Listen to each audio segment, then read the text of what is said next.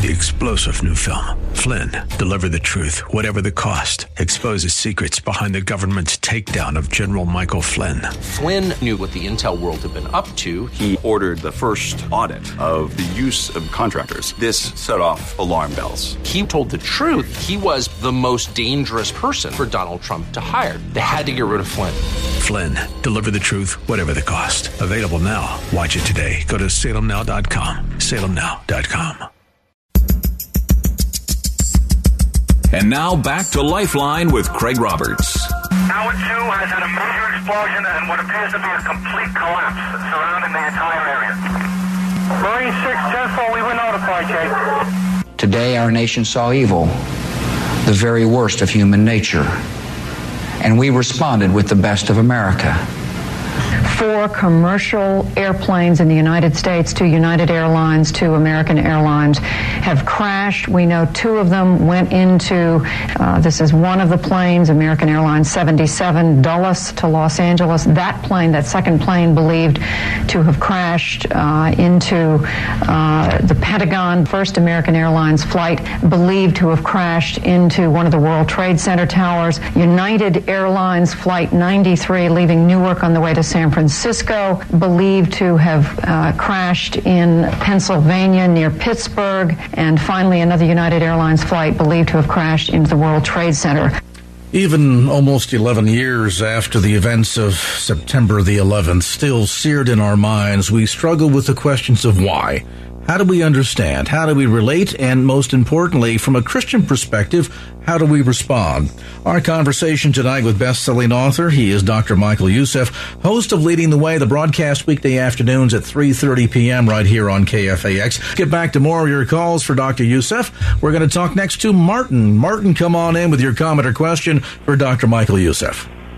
My question is God going to deal with the United States for not helping Israel? God is going to deal with the United States. Well, let's talk a bit about that relationship. You know, one of the things, Dr. Youssef, that often we've heard cited is the sense that because the United States has been so friendly toward Israel, that this has put a target on us.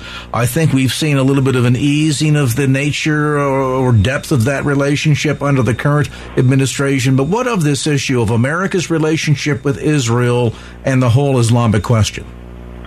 Well, you know, when you think about it, Israel is a tiny little country which is a true democracy in the truest sense of the word.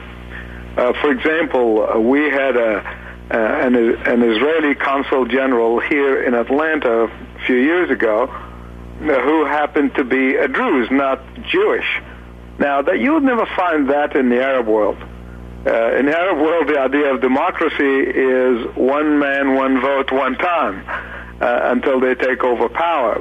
But so we got the tiny little democracy in the sea of, used to be dictatorships, now a sea of Islamic, ideological Islamic militants. And if Israel goes, it's like they often used to refer to Israel as the little Satan, but America is the big Satan. At least that's what Khomeini used to say in Iran. So really, Israel is not even the question. That's just an excuse. To be sure, in the mindset, in the mentality, is that since their world is divided into 2 divisions, you got the House of Islam and the House of War.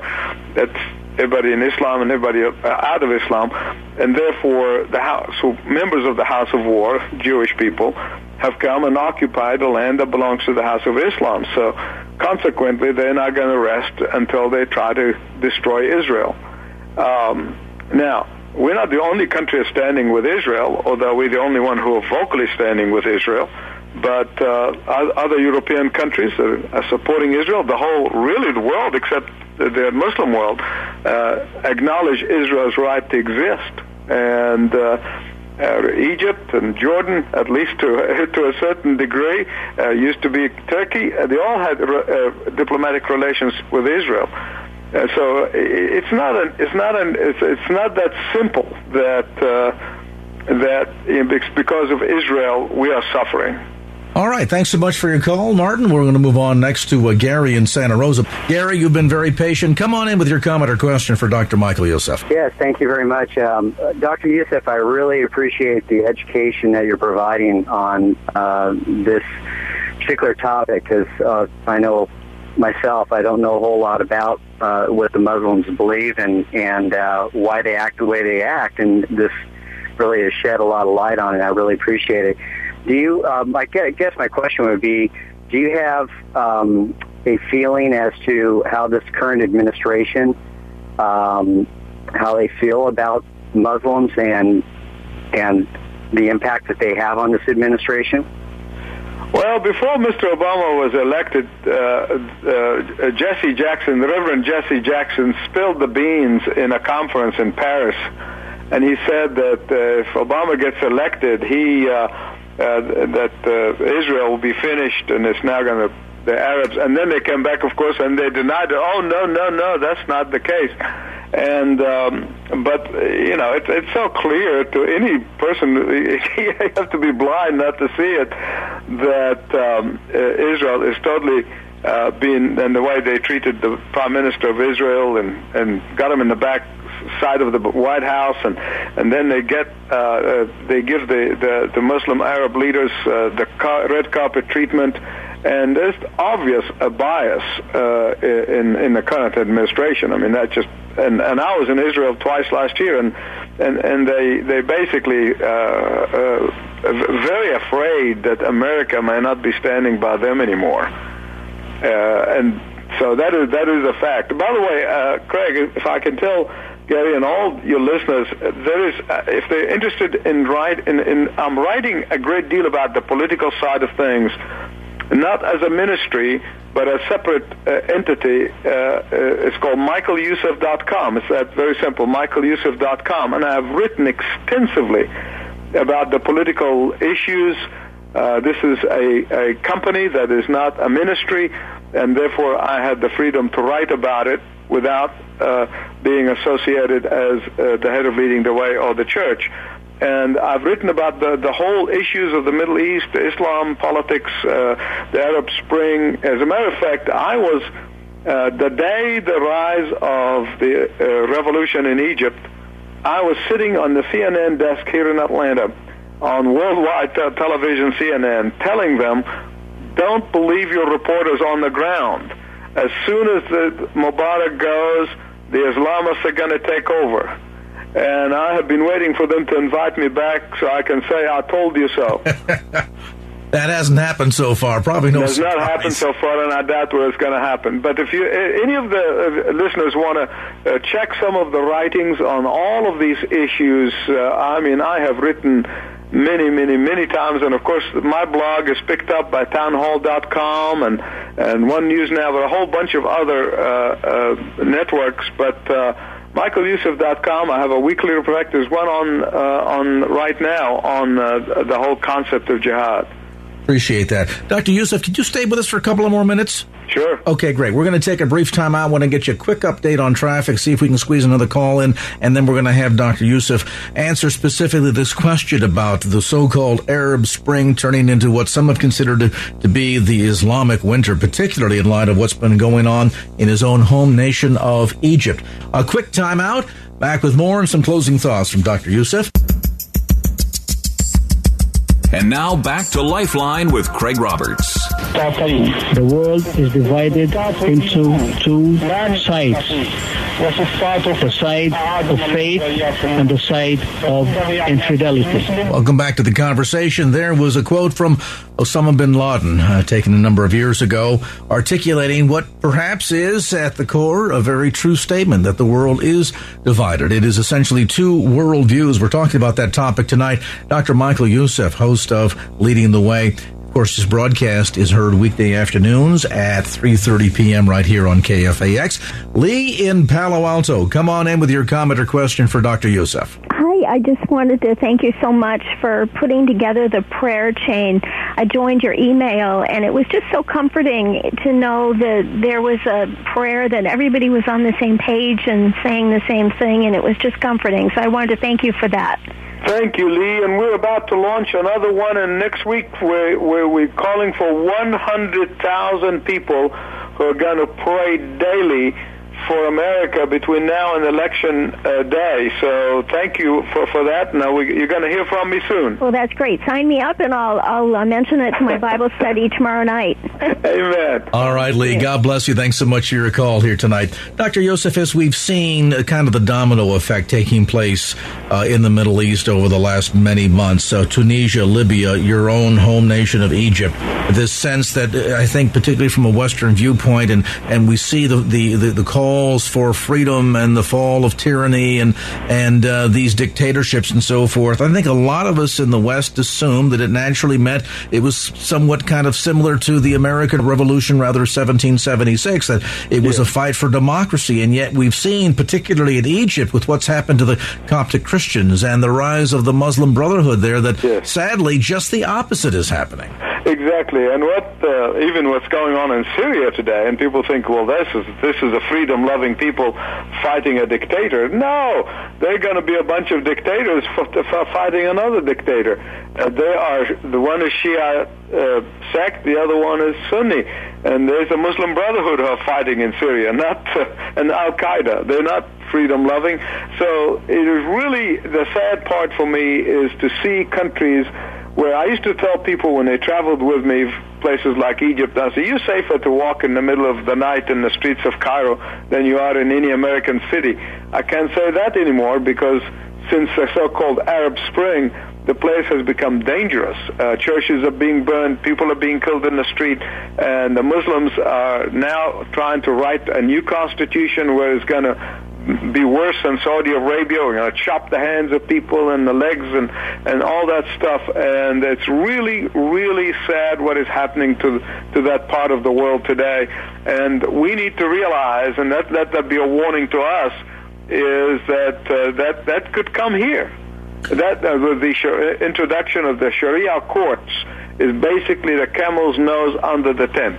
And we've seen that there had been a move toward more and more states wanting to pass laws that would forbid judges from utilizing so-called Sharia law in the application of American jurisprudence. But now we're seeing even that is kind of beginning to sort of wane. It seems as if the further we get away from 9/11, the dimmer our memory grows. And it's interesting because as much as we pride ourselves on our intellectual enlightenment in the West, there seems to be almost a sense of spiritual ignorance on this topic that's astounding.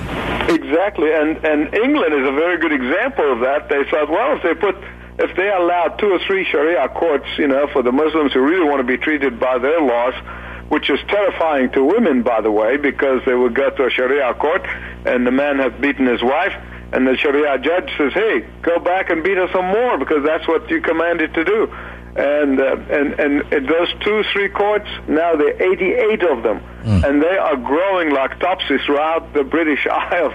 And as I said, it's only you get the camel's nose under the tent, and it's Katie by the door. A final question for you, Dr. Yosef. You've been so gracious to stay with us a little longer here tonight. On the grander topic here, as we talk about what's going on throughout the globe and the responsibility of the church, and I don't want to get distracted with too much focus on eschatology, but where do you see all of this headed, number one, particularly as we've seen the so-called Arab Spring turning into this Islamic winter in countries like Egypt? Yeah. And then secondarily, what do you believe is the responsibility of every Christian in terms of how do we respond to all of this? I think any Christian who claims to really know the Lord Jesus Christ and being born again and is not involved in some way in evangelism, in global evangelism, is really sinning against the Lord. And I'm talking about global evangelism, could be across the street or across the world. It's sinning against the commission of the Lord. He is the one who commanded us to go to Ta Ethna. That's every nation, every ethnic group. And especially these days, that if we're living in the last day of that, I've been doing a series on 2 Thessalonians, and Paul talks about end of history when he said you basically see that the Holy Spirit begin to withdraw, that restraining force of the Holy Spirit. Not the Holy Spirit himself will disappear, but as his hand of power and influence been taken out of the world, the spirit of lawlessness, and we see that spirit of lawlessness is happening all over us, all over the world, and it's all around us. And then the man of lawlessness will rise.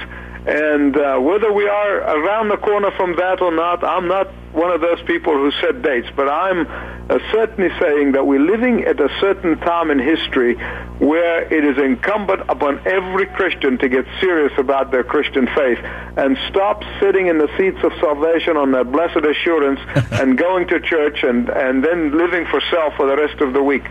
I think those days are over for believers. Now, I really want to challenge the Christians to realize their God-given call and responsibility to be actively involved in reaching out in one way or another. There are some people can go, some people can give, some people can pray, but every church and every believer should be involved. And, to kind of put a bow on this, the only hope for the world is the gospel of Jesus Christ, and it's incumbent upon us to share that message. We are called to love our neighbors as ourselves and to go into all the world and preach the good news of the gospel of Jesus Christ. And that's not a mandate that rests only on the shoulders of Dr. Youssef, but in fact a mandate that rests on the shoulders of all of us. Craig, thank you so much for having me. Take care now. Dr. Michael Youssef, Blindsided, the Radical Islamic Conquest. Details too there on the ministry of Leading the Way. I want to get more information specifically about his background, both the senior pastor of the Church of the Apostles in Atlanta and his involvement with the Leading the Way broadcast. Information on the web at leadingtheway.org. And now back to Lifeline with Craig Roberts. I want to take you to kind of a surreal place for a moment. Imagine lying in your hospital bed. Heartbeat is kind of weak. Your breath is faint. Old age is kind of winning the battle. You'll feel that you're close to inevitably passing. You're resigning yourself to the inevitable. Hopefully you're secure in your eternity, so that's not a concern. And yet, as you're preparing to pass on to the next life, we all want some comfort and the feeling of having contact with others. And as you lie there in the hospital bed, you hear this. I am sorry that your family and friends can't be with you right now, but don't be afraid. I am here to comfort you. You are not alone. You are with me. Your family and friends love you very much. They will remember you after you are gone.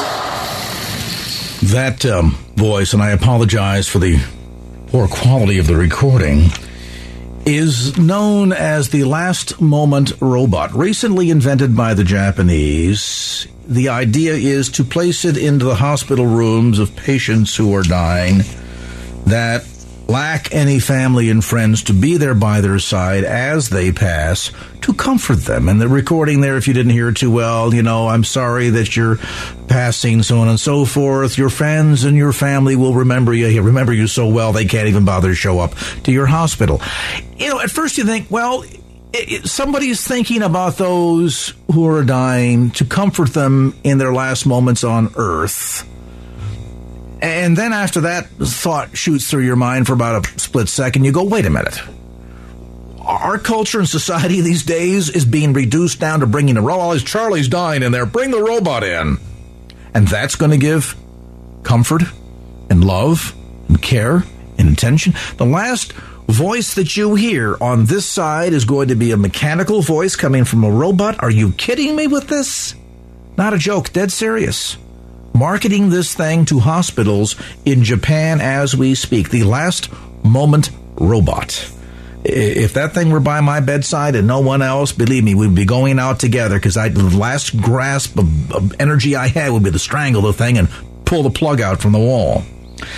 That story demonstrative of trends taking place in Western culture and society today where, frankly, the value of life is just slipping away so rapidly. We're in such a hurry to get people that are no longer of use to us, or we're all concerned about quality of life to the degree that if you become inconvenient to the rest of us, or too expensive, or if we figure economically that it would be more advantageous to take the $100,000 you need that might add another year or two to your life and you're an octarian, for example, well, better off to take that money and give it to somebody in their 30s and 40s and extend their life for more years, because after all, what apparently counts these days in life and death decisions is no longer based on morals and values, but rather on money value. More on this sad story and state of affairs. Bobby Schindler joins us, Executive Director of the Terri Schiavo Life and Hope Network. And Bobby, thanks for taking time to be with us tonight. Well, thank you. I appreciate it. This story of this last moment robot, I guess just the latest chapter in what continues to be just a disconnectedness, I think, with humanity when it comes to the topics of those that are either at the waning moments of life or have been determined by the healthcare system not deserving of our care or our attention, or least of all our money. Well, I couldn't agree more with everything you were saying, Mr. Roberts. We're becoming more and more desensitized to what it means to be to have compassion and love for individuals, and being convinced and justify, as I said, more and more every day, where there are some circumstances where it's perfectly okay to kill an individual. Where did this slippery slope begin to get kind of the fast track ride here? I mean, we all know the stories of the likes of Jack Kevorkian. We know the debates about death with dignity, the right to die, Hemlock Society, things of this sort. But there seems to me to be a shift somewhere in here, Bobby, and I can't quite pinpoint it in my own mind, but it just seems as if we've moved from what it used to be of giving all the love, the care, and attention that we could to our loved ones and just to other human beings, to make sure that they had every opportunity to live life completely and to its fullest, had, if they so desired, every resource available to them so that they could have a shot at life. And suddenly, at some point here, we turned a really dangerous corner. Where would you give conjecture to where that happened? Well, it's hard to know exactly, but I think it's been happening for many, many years. It's the drip, drip. It's the constant drumbeat of this pro-death movement, and I think it's working. I think the media, the secular media, has a real powerful influence on the way we think about certain issues. The bioethics community. And even certain, I think a growing number of those in the healthcare profession. We saw in my sister's case where there were people and the way they came out in favor of killing, dehydrating and starving my sister to death. Something if we do with an animal, even today, it's a felony crime. But we see it every day working at our organization now, trying to help other families. We hear some of the chilling stories of families that are up against these doctors and these healthcare ethics committees, and just how quick they want to end life, and just how much it's being accepted in our society today. It's quite frightening, Mr. Roberts. It really is. We followed with great interest and at the end great disappointment what transpired in the case of your sister Terri. And I know that your ex-brother-in-law played a major role in trying to kind of push that whole event to reality so much quicker. Based on your experiences, either personally within your family and the case of your sister Terri, Bobby, or on the grander scale of just what you've seen since being involved with the Terri Schiavo Life and Hope Network, how much of this is being motivated by just greed? Well, I think the underlying problem certainly is money. As you pointed out earlier in your comments, if a person becomes too expensive or they're a drain on society and they're not giving anything back, well, what's the point in keeping them alive? Someone like my sister, who not too long ago it would have been thought of as being barbaric to kill her the way they killed her. Today it's ordinary. It's happening every day. Food and water is now determined to be medical treatment through feeding tubes, and it's basically enabled healthcare professionals to deny it to individuals so that they starve and dehydrate to death. Terry was not dying. She was not in a coma. She had no terminal disease. She was basically a woman with a cognitive disability. But yet our society today has perfectly and willingly accepted the way we are killing her and others like her every single day in our nation. And I don't think people realize just how much this is happening in our country today. And to the degree to which perhaps this is being fast-tracked, I mean, I know there's been a lot of discussion about the Obamacare bill, which is currently under consideration by the United States Supreme Court, the idea of these death panels and things of that sort, which, oh, no, we're exaggerating when we say that. We're just talking about efficiency of how we invest money in healthcare. But I guess at the end of the day, whether you talk about death panels, healthcare rationing, managing money, whatever it is, it still comes down to a fundamental change in the manner in which we treat those that are most fragile amongst us, whom for, up until recent years, Bobby, as we've been discussing, used to get the most care, the most love, the most attention. Now it seems to be the first group that we want to strip all that away from.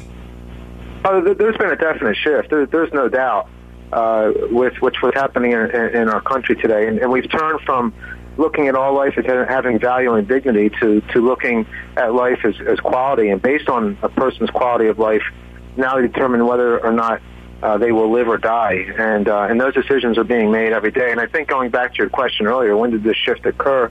I think we could look at the abortion issue. Once it became legal to abort your baby, you devalue one life, the unborn child, and really it's a domino effect from there. And it should surprise nobody that we're now killing the elderly, those with cognitive disabilities, and so many others based on their quality rather than their value. And in such a arbitrary fashion, I might add, too, that what you would determine to be a quality of life might be different for somebody else. And, I think in the end, that's a very private, very personal, very intimate decision and discussion that needs to take place amongst friends and family and intimates, not something that ought to be determined by a panel of bean counters or even physicians who are acting as bean counters 3,500 miles away that look at you not as an individual who has connection with family and friend and life and intrinsic value, who ultimately is created in God's image, but rather as a line of expense. You're an expenditure. You're somebody for whom perhaps this is not a wise investment based on what we determine to be arbitrarily so quality of life. Boy, to talk about a buzzword. If you've just joined us, we're visiting today with Bobby Schindler, Executive Director of the Terri Schiavo Life and Hope Network. He is the brother of Terri Schiavo. You know, of course, intimately her story. We're talking about these issues of quality of life and what seems to be yet once again this steady march toward redefining what life means and hastening the passing of those amongst us whom we figure to be either inconvenient, too expensive, or just not being able to contribute to society, and therefore arbitrarily on their behalf we will determine what quality of life means and when it all ought to end. And now back to Lifeline with Craig Roberts. Terri Schiavo is alive. She's not just barely alive. She's not being kept alive. She is alive as you and I. And as such, we have a moral obligation to protect and defend her from the fate premeditated by the Florida courts. Sadly, of course, I think at a lot of levels we as society failed Terri Schiavo in a very significant fashion. And boy, talk about understatements. Bobby Schindler is with us tonight. He is the brother of Terri Schiavo and Executive Director of the Terri Schiavo Life and Hope Network. That piece of audio going back a number of years now, Bobby, I think was the attorney representing your family in this case. Boy, talk about an understatement in terms of just really having failed her, didn't we, as society? Well, it's still hard to believe to this day that this was allowed to happen to a human being who simply experienced a cognitive disability. But the reason we're doing what we're doing today with our organization, as you mentioned, the Terri Schiavo Life and Hope Network, is because the issue did not die with my sister, which has been 7 years now. And what happened to Terri, as I said earlier, is happening every day in our country. And And what do I mean by that? We're not talking about those that have a terminal illness where they're imminently dying. We're talking about people that could quite possibly live a normal lifespan, that are not dying of any disease, but are being killed every day by having their food and water taken away. And I think people are still very confused on this issue. I saw it with my sister's case, and I'm seeing it with the subsequent cases that we handle, all the confusion and misunderstanding about this issue that we're talking about here tonight. A lot of that confusion and misunderstanding, how much of that, in your opinion, Bobby, is because the terms of engagement, the rules here, are being rewritten and rephrased? I mean, I think of the number of speeches that Jack Kevorkian used to give, and it was always tried to be painted in terms of this is the compassionate thing to do, this is the caring thing to do. And yet, as I was commenting with my colleague Richard here off the air, mentioning about this robot, said, oh, yeah, and I don't want to have to go see Mom die. Just put the robot over there, and then afterwards we can say to ourselves, well, she had some comfort. We took care of what she needed. We made sure that there was somebody there to kind of see her on the way out. It's almost as if we've suddenly shifted this, where it used to be about the patient and their needs and their circumstances and their quality of life and their right to life, and suddenly now the focus has shifted really on doing what we want for ourselves, hasn't it? Oh, certainly. We're losing the narrative, or we've lost the narrative, and no longer do doctors take the Hippocratic Oath of do no harm.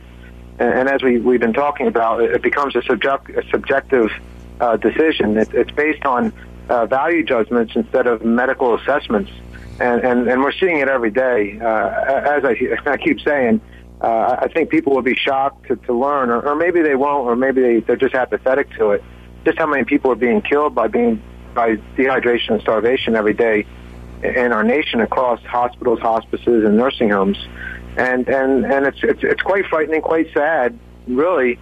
The apathy, the attitude, and the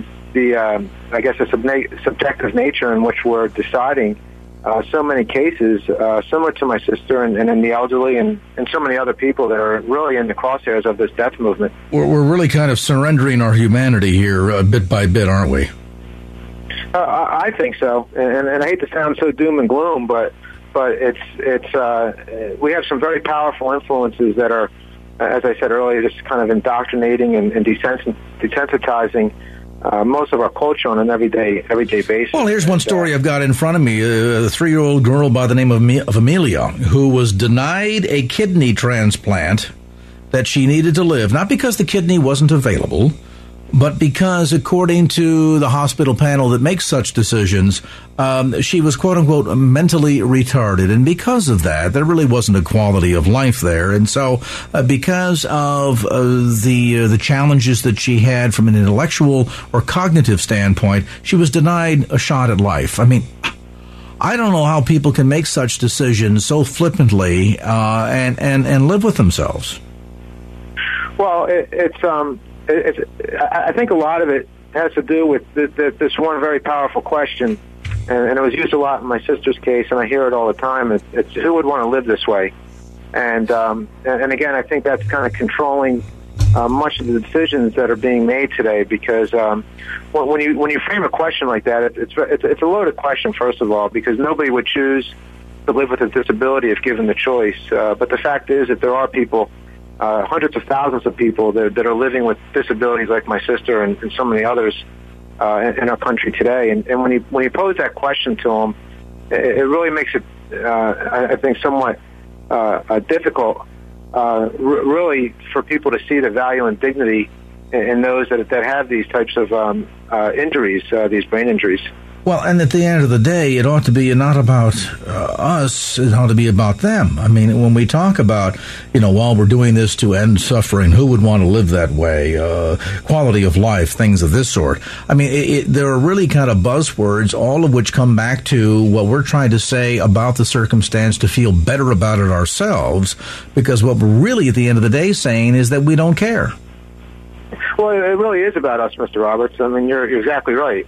It's no longer about the individual that needs our love and attention and our compassion, those that are completely dependent upon us. And that's, again, a point. And I speak in general terms. This obviously doesn't apply to all of us. I mean, there's some wonderful and loving people and doctors and nurses out there that feel the same way we do. But I think there's a growing number that are accepting this quality of life attitude, and they do look at people as numbers, and they don't see the value and dignity, and they justify and rationalize different ways to kill these people, all in the name of, quote unquote, mercy. And Bobby, I think it's important to have you underscore for listeners that maybe didn't catch it the first time or have tuned in a bit late that this dialogue has made a subtle shift here. We're not necessarily talking about extreme heroics in order to try and maintain somebody's life. We're down to cases now where, as part of a cost-saving agenda, folks are being encouraged to literally pull feeding tubes from elderly patients, deprive them of substance, and then let them pass peacefully. Well, to one degree, whether you're getting the food off of a plate at the table or a feeding tube, the end result is the same thing. And then, too, the cruelty of the same thing, whether you're taking away food from a starving person or simply denying them substance by cutting off the feeding tube, isn't it ultimately still murder? Well, it's hard not to look at it as that. Again, you look at the case of my sister, who only really needed a wheelchair, and she could have been taken anywhere.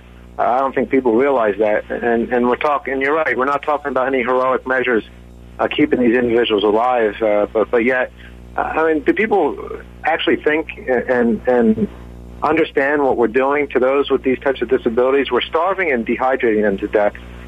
Sometimes it takes more than 2 weeks, as it was in the case of my sister. But we're actually depriving them of our most basic need, and it just seems to me that more and more of our country today just doesn't seem to have a problem with that, and that's what really, as I keep saying, is really frightening for us as we see as an organization as we move forward here. Let me ask you this question, Bobby. For those of us who do get it, who understand that what we're really seeing here is the slow demise of what had been human dignity and care for life and concern for the infirm and elderly and so forth.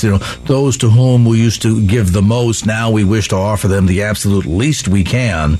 But for those who understand it and get what it is that we're talking about today, how can we become better engaged? How can working with organizations like the Terri Schiavo Life and Hope Network help us get the message out and turn the direction of all this, stem the tide, so to speak? Well, it's a good question. It's always one hard for me to answer. Certainly, if you go to our website, it's lifeandhope.com, you can see and understand and educate yourself on this issue, because I think there really is a lack of understanding, a lack of education when it comes to this issue. There's much confusion about what we're talking about here. People don't realize that people like my sister that are really in only need of food and water are being killed like this every day, and people need to get involved, whatever that might be, by getting involved. But people need to really make an effort on getting involved. You have a gentleman right there in your backyard, Wesley Smith, has been warning us, bioethicist, who has been warning us about what was happening, what was going to be happening in our country many, many years ago, and much of what he was warning us about is coming true, and it's really because of the apathy. I think a large part is because of the apathy and people just not getting involved. So I think that's very important. If people get involved and they showed that they care and there's an interest in this and start pushing back, and perhaps some of the laws would begin to change, I think we would see a shift or perhaps a way we can start protecting these people instead of continuing to rationalize killing them. You're right. We have to stop the rationalization. We have to stop making this simply an issue of dollars and cents. We have to get educated. I'm so glad that you mentioned Wes Smith. He's a dear friend and been as a frequent guest on this program and has done a fantastic job. And we appreciate not only his efforts, but efforts of people like yourself, Bobby. I know that through a lot of own personal pain in your family, in jumping on to kind of lead the charge, so to speak, of awareness on this topic. And we sure appreciate you taking some time to be with us today. Well, thank you. And these aren't easy issues. These are difficult, but what other choice do we have but to look out and protect our most vulnerable? And unfortunately, I think we're losing that, and through prayer and God's grace, I hope we can do better. Amen. And we're here in an election year, which ought to sensitize us at a lot of levels to having our voice heard. And as Bobby Schindler points out there, we're kind of allowing our humanity to slip through our fingers here, and we're justifying all of this. And mankind is certainly not a stranger to justification of immoral and ungodly actions, but now it's getting to be amped up to the nth degree, and it's terrible. I mean, when I first saw this story about the last moment robot, I thought, well, there's somebody's attempt to want to make sure that an individual who's, passing has some kind of sense of comfort. And then I thought, wait a minute, do you really think that a person's going to get comfort by an automatron voice and this mechanical arm reaching out and stroking you? That's not really doing something of care and concern for the dying. That's really just appeasing our own inadequacy, perhaps. And, we ought to look at that instead and say, you know what, we need to make sure that no one ever has to pass away alone, and that we particularly as Christians, but as a society and a culture, need to do a far, far better job, that instead of cutting off from individuals the kind of love and care and attention that they ought to receive at their final moments, we ought to be saying instead, what can we do to give them everything possible? We don't do that anymore. And we all justify this because it's, about quality of life, when it's really about not wanting to be inconvenienced and greed and just, at certain levels, downright evil. A guy like Jack Kevorkian, Dr. Death, aptly named so. Sad. All right, we're going to take a time out here. When we turn a corner, Claudia Humphrey's going to join us. We've got another sobering issue to talk about tonight, and I apologize for kind of the weightiness of such matters, but it is important that we as believers are aware of the battle that is on the front lines and to be engaged in the spiritual warfare, as Bobby just mentioned a moment ago, that we have to prayerfully in dealing with these issues, because this is a critical stand that we have to take as believers. Boy, if there was ever a sense of being in the end times, we are there. Our thanks again to Bobby Schindler, Executive Director of the Terri Schiavo Life and Hope Network, brother of Terri Schiavo. More information on the web at lifeandhope.com. Well, that's going to do it for this edition of Lifeline. Thanks so much for being with us. And if there was anything you heard on today's show that you'd like to hear again or share with a friend, grab a copy of the Lifeline podcast. Simply log on to KFAX.com. That's KFAX.com for the Lifeline podcast. Our producer is Wanda Sanchez. I'm Craig Roberts. Till next time round, remember, just don't keep the faith. Get out there and share it and make it a great evening. So long. Opinions expressed in the preceding program do not necessarily represent the views of the ownership, staff, or management of KFAX. Copyright Salem Communications, all rights reserved.